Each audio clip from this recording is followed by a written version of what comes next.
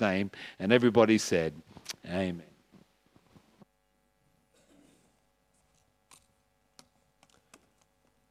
Thanks, Graham.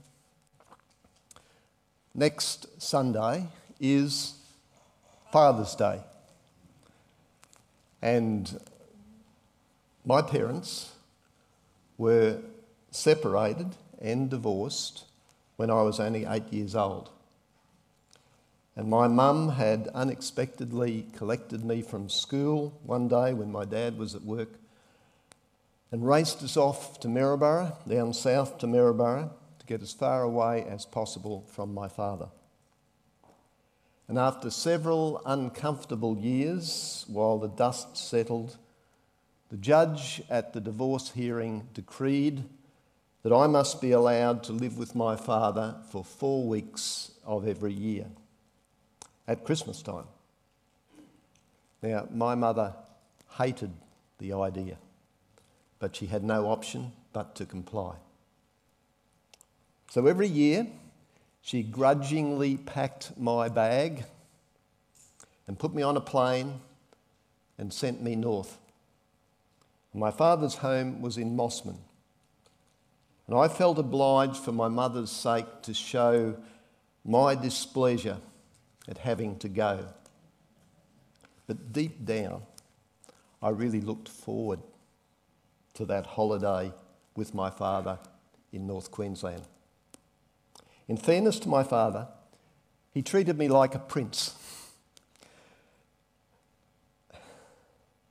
during those 4 short weeks. He took me exploring on the Atherton Tableland. He took me rock hunting at Herberton. He took me deep sea fishing on the Barrier Reef.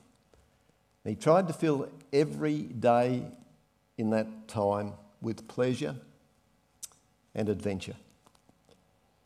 And he visited every friend he had to show off the only son that he had. And I loved it. I felt significant. I felt valued. I felt safe. And Mossman was my father's home. About 6 weeks ago, I preached on preparing for heaven. You remember that? And it reminded me that I have another wonderful adventure with my father that's still to happen.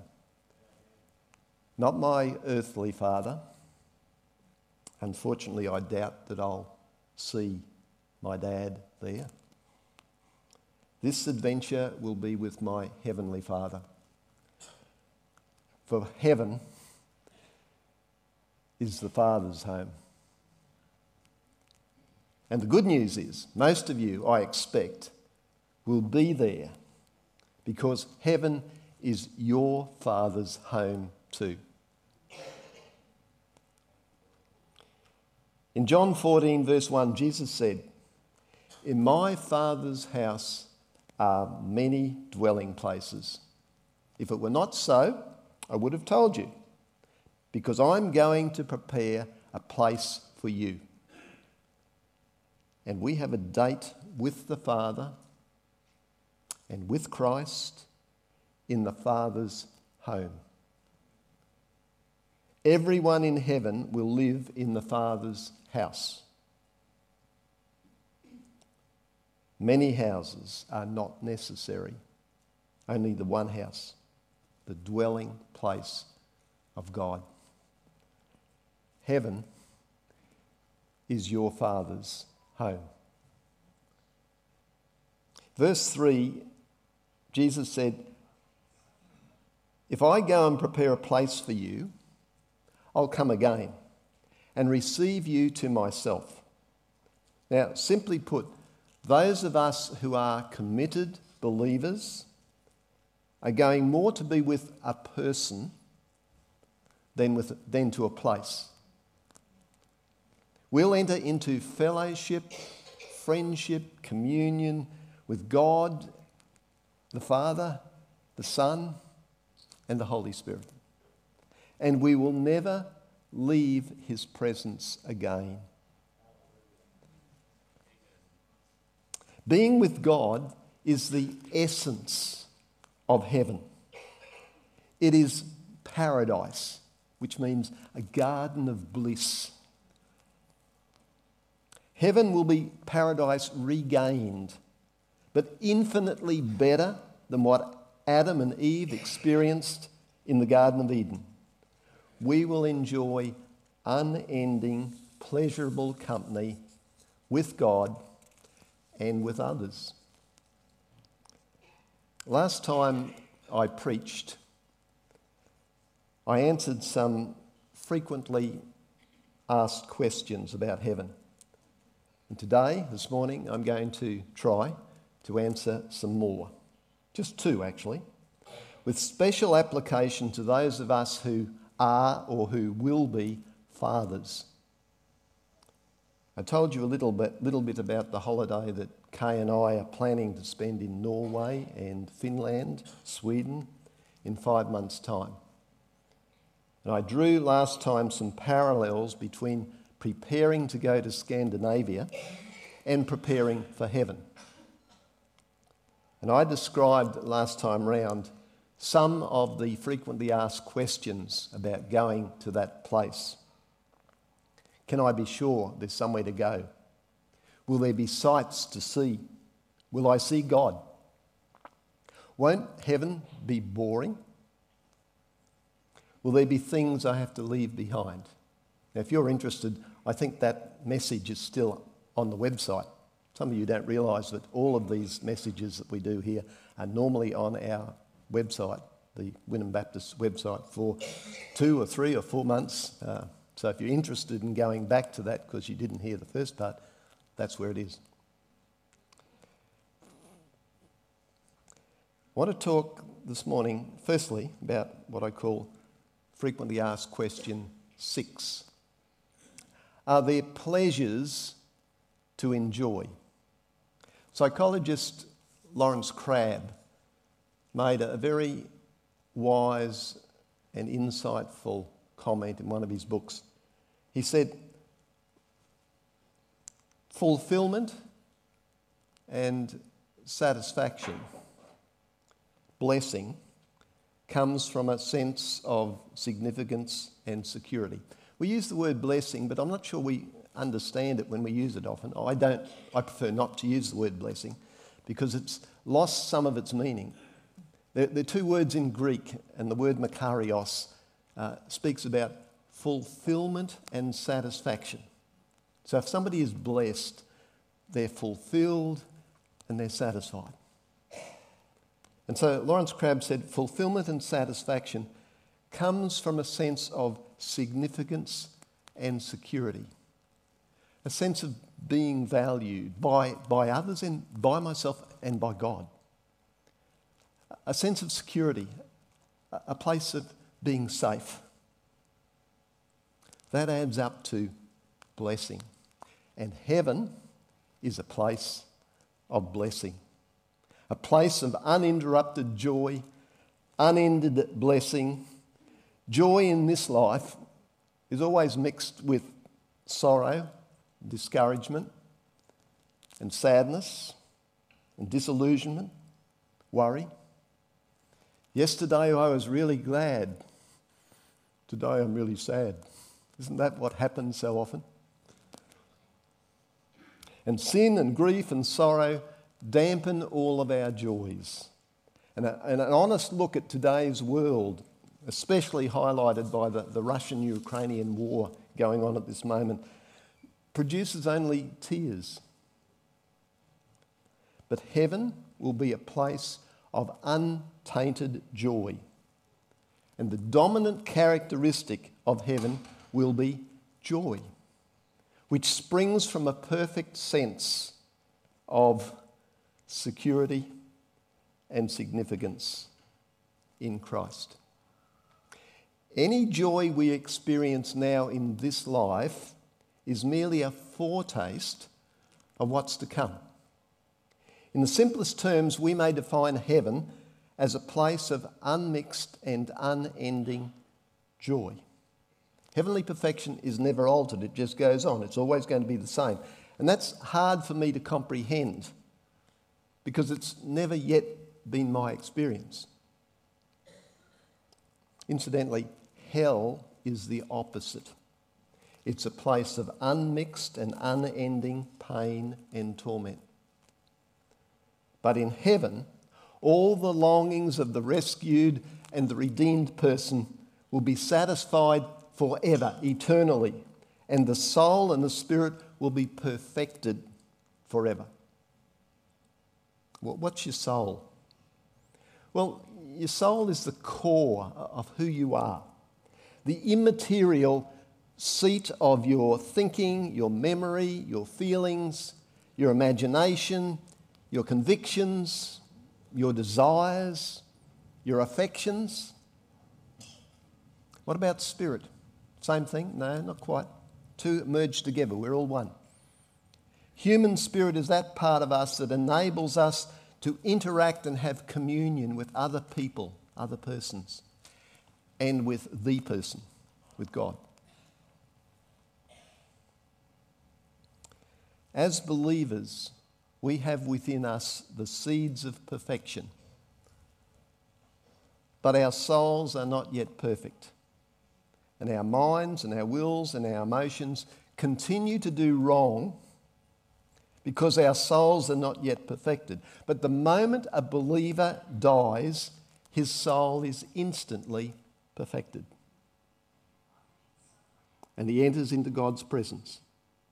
The body goes to the grave, and nowadays the soul and spirit goes immediately to heaven. Paul said, to be absent from the body is to be at home with the Lord, 2 Corinthians 5:8. In Philippians 1 verse 23, Paul says he has the desire to depart and be with Christ. He's talking about dying, for that's very much better. Then he goes on to say, but it's not yet my time, so that's up to God when I go. All the saints who have died in the past are now in heaven without their bodies.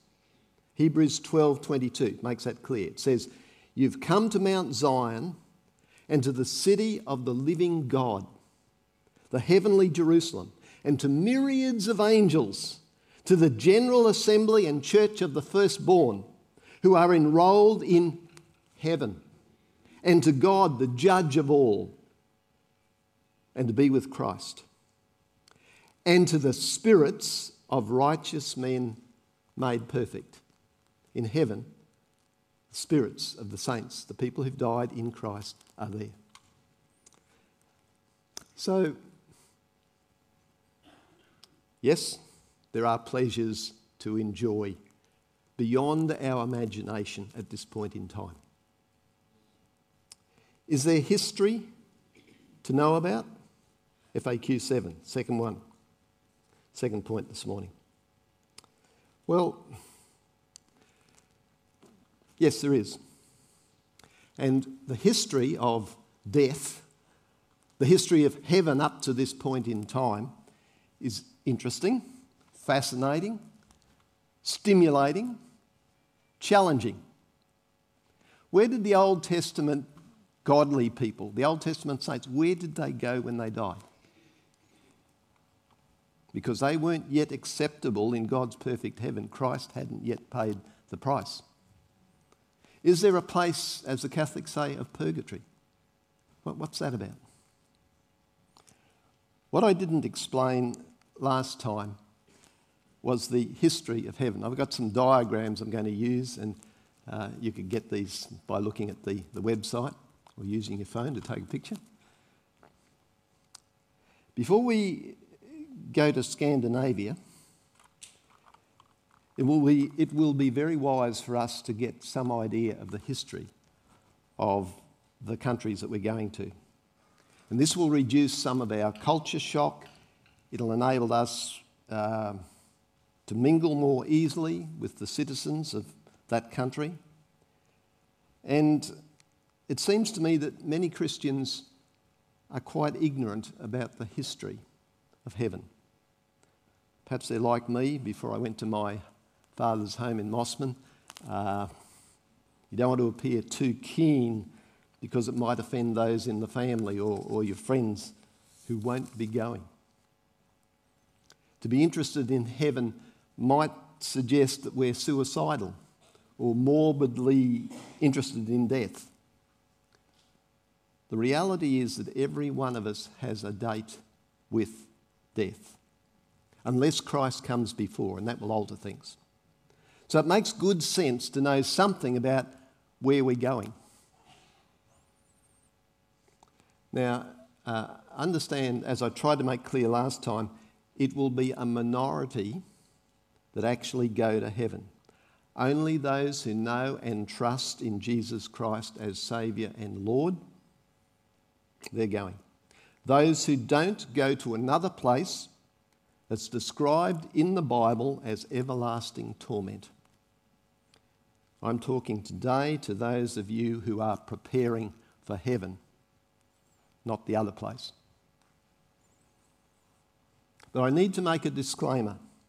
What I'm about to explain does not enjoy total agreement amongst all Bible scholars. So I'm going to be a little bit controversial here. Some of you will agree and some of you won't. Some of you have never thought about it. That's okay. Not every evangelical conservative scholar agrees with all the detail that I'm about to put up on some of these diagrams, but many do. To me, these diagrams that I'm going to show you make the most sense of what the Bible says, but the evidence is not always as clear as we'd like. The Message says in 1 Corinthians 13:12, we don't see yet things clearly. By the way, the Message is a paraphrase of the Bible. If you're going to be studying theology, you should go to a translation like the NIV or the New King James or something like that. But the paraphrase sometimes makes it easier to grasp at a basic level. And so it says, we're squinting in a fog, peering through a mist. But it won't be long before the weather clears and the sun is bright. And we'll see it all then. We'll see it as clearly as God sees us, knowing him directly just as he knows us. So here's a story that I want to read that Jesus himself told. Incidentally, every story or parable that Jesus told was based on a reality. They're not just fairy stories. So we can assume that the details of this story that I'm going to tell you or read now are based on reality too. It's not a fairy story. This is a perception of what happens after death and was the common understanding of the godly Jews in Jesus' time and was endorsed by Jesus. Luke chapter 16. Verse 19. There was once a rich man, expensively dressed in the latest fashions, wasting his days in conspicuous consumerism. A poor man named Lazarus, covered with sores, had been dumped on his doorstep. And all he lived for was to get a meal from the scraps of the rich man's table. His best friends were the dogs who came and licked his sores. And then he died, this poor man. He was taken up by the angels to the lap of Abraham. And the rich man also died and was buried. And in Hades and in torment, he looked up and he saw Abraham in the distance and Lazarus in his lap. And he called out, Father Abraham, mercy, have mercy. Send Lazarus to dip his finger in water to cool my tongue. I'm in agony in this fire. But Abraham said, Child, remember that in your lifetime you got the good things, and Lazarus got the bad things. It's not like that here. Here he's consoled and you're tormented. Besides, in all these matters, there's a huge chasm set between us so that no one can go from us to you, even if he wanted to. Nor can anyone cross over from you to us. The rich man said, Then let me ask you, Father, send him to the house of my father where I have 5 brothers, so that he can tell them the score and warn them so they won't end up here in this place of torment. And Abraham answered, they've got the Old Testament. They have Moses and the prophets to tell them the score. Let them listen to them. I know, Father Abraham, he said, but they're not listening. If someone came back from the dead, they would change their ways. Abraham replied, if they won't listen to Moses and the prophets, the Bible, then they're not going to be convinced by someone who rises from the dead. Now, let me explain just briefly the background to that story using these diagrams. In the time that we've got this morning left, the best I can do is to give you, as Bible students, a fast track through this fascinating theology of death. Right back in the beginning, let me use in the Garden of Eden, God filled the whole wonderful place with trees, fruit. And people were allowed, Adam and Eve were allowed to eat of the fruit of any one of those trees, except one, and that was called the tree of the knowledge of good and evil. There was another tree there, special tree in the centre, called the tree of life. They could eat of that. But the choice that Adam and Eve made was, having been tempted, to eat of the tree that God says you're not to eat of. And they made a choice, and it wrecked human history from that point on. Plan A that God had, that people would enjoy and know, get it right, was gone. So plan B was into operation. And the result of eating of the tree of the knowledge of good, of experiencing evil for the first time, of experiencing rejection of God and rebellion against God, was that Adam and Eve and all their descendants went to a place for the dead called Hades, or that's in the Greek. In the Hebrew, it was Sheol, place of the dead.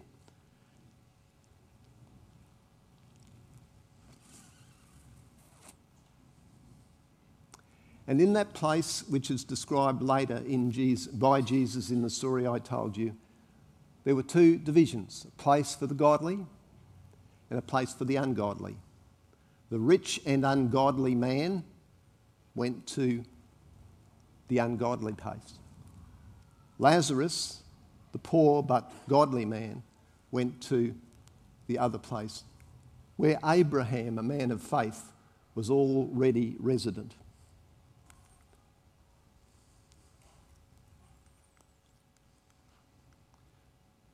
Not going, Cheryl, not going. There we go. So Abraham was in the place of the godly, a man of faith. Isaac, it says, was gathered to his people. Jacob was gathered to his people. David, godly man, but still a sinful man, was taken to be with the fathers, it says. So right through history, there's been this place of the dead, Hades, Sheol, call it what you want, and there's always been a judgment involved. If people choose to reject or rebel against God, then the judgment kicks in and they either go to one or other of those two places in the place of the dead. So to return to our story of the rich man and Lazarus, the rich man went to the place of the ungodly, and the poor but godly man went to be with Abraham and others of faith in that place.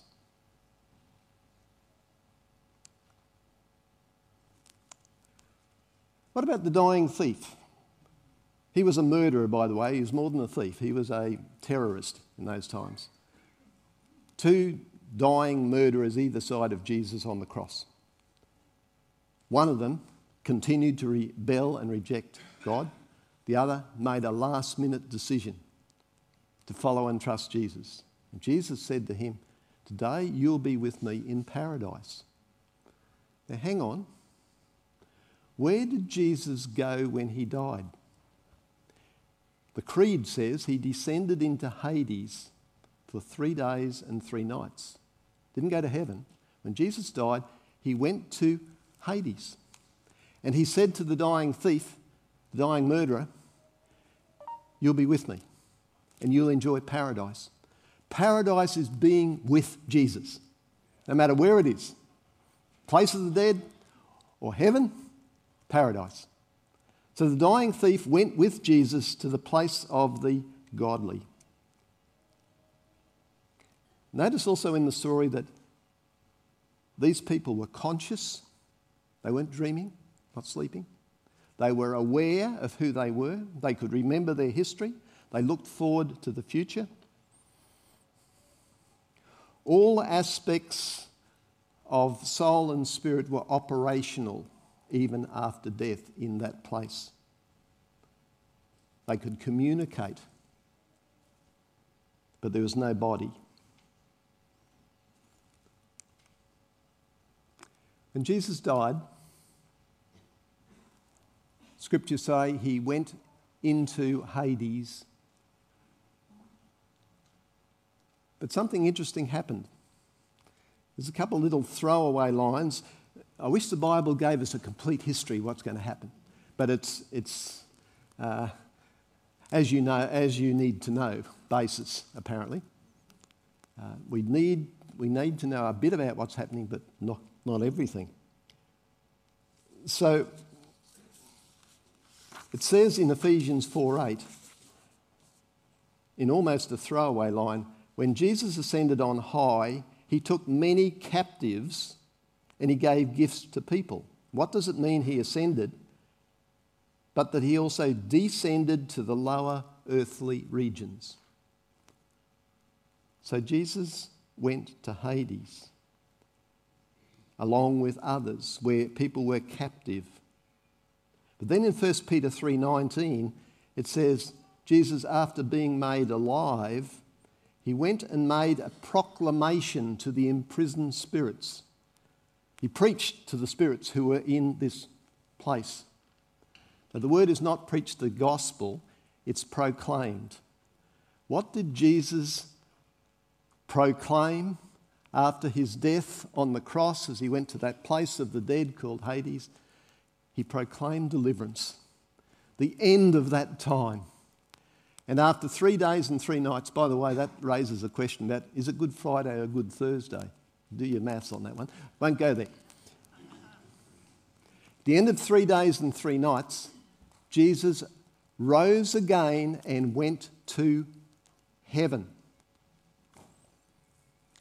And he took with him a host of captives, whom we presume were those who'd been in this intermediate waiting place, the place of the godly, Abraham, and all those other people of faith, because finally the price had been paid for their sin by Calvary, where God himself paid the ransom, and they were taken to be with God in heaven.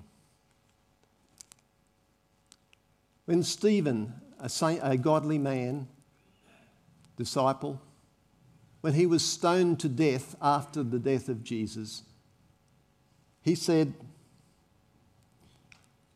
Lord Jesus, receive my spirit. He was going to be with Jesus. And he fell on his knees and he cried out, Lord, don't hold this sin against these other people. And when he said this, he fell asleep. He died. When Stephen, New Testament saint, died, he went to be with Jesus wherever Jesus was. Now, Jesus was in heaven, along with all the other released captives who were in the godly section described in the story that Jesus told. There are others too. All of the saints, those who've gone before us, described in Hebrews chapter 12. It says of them, therefore, since we are, and this is us, since we are surrounded by such a great cloud of witnesses today, Let us throw off everything that hinders and the sin that so easily entangles, and let us run with perseverance the race marked out before us. This is a fast track through a fascinating theology of death. Any of you are interested, I've got some handouts there that you can follow through in more detail.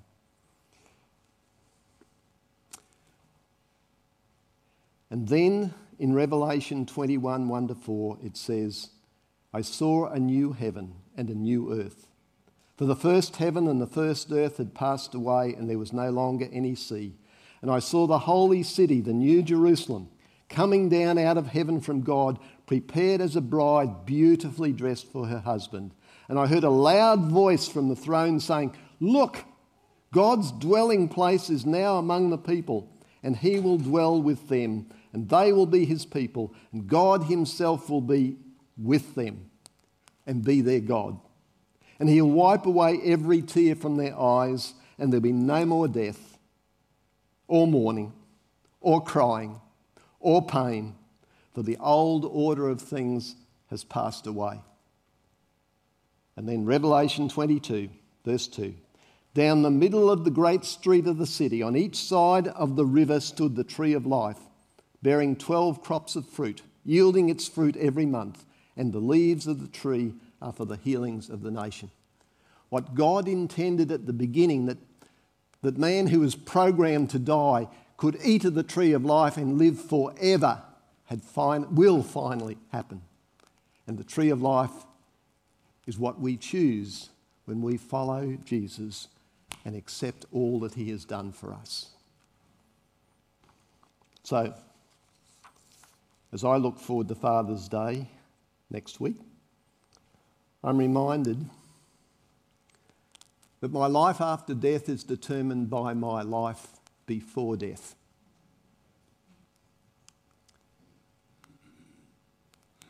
And my life after death depends on what decisions I've already made before that happens. In the Old Testament, Moses, talking to fathers, said, Cheryl, rescue me. Said, there we go. I have set before you life and death, blessings and curses. Now choose life, so that you and your children may live. I'm going there. I hope to see you there too. Ask the worship team to come up. Father, Heavenly Father, we just can't comprehend what it's going to be like. Thank you for saving us, saving me now. Thanks for the life, the abundant life that's already in operation. And as long as you want that to be, Lord, we're happy to be here. But we look forward to what's going to be beyond forever and ever. Keep us close to you now, because we know we're going to be even closer to you then. Amen.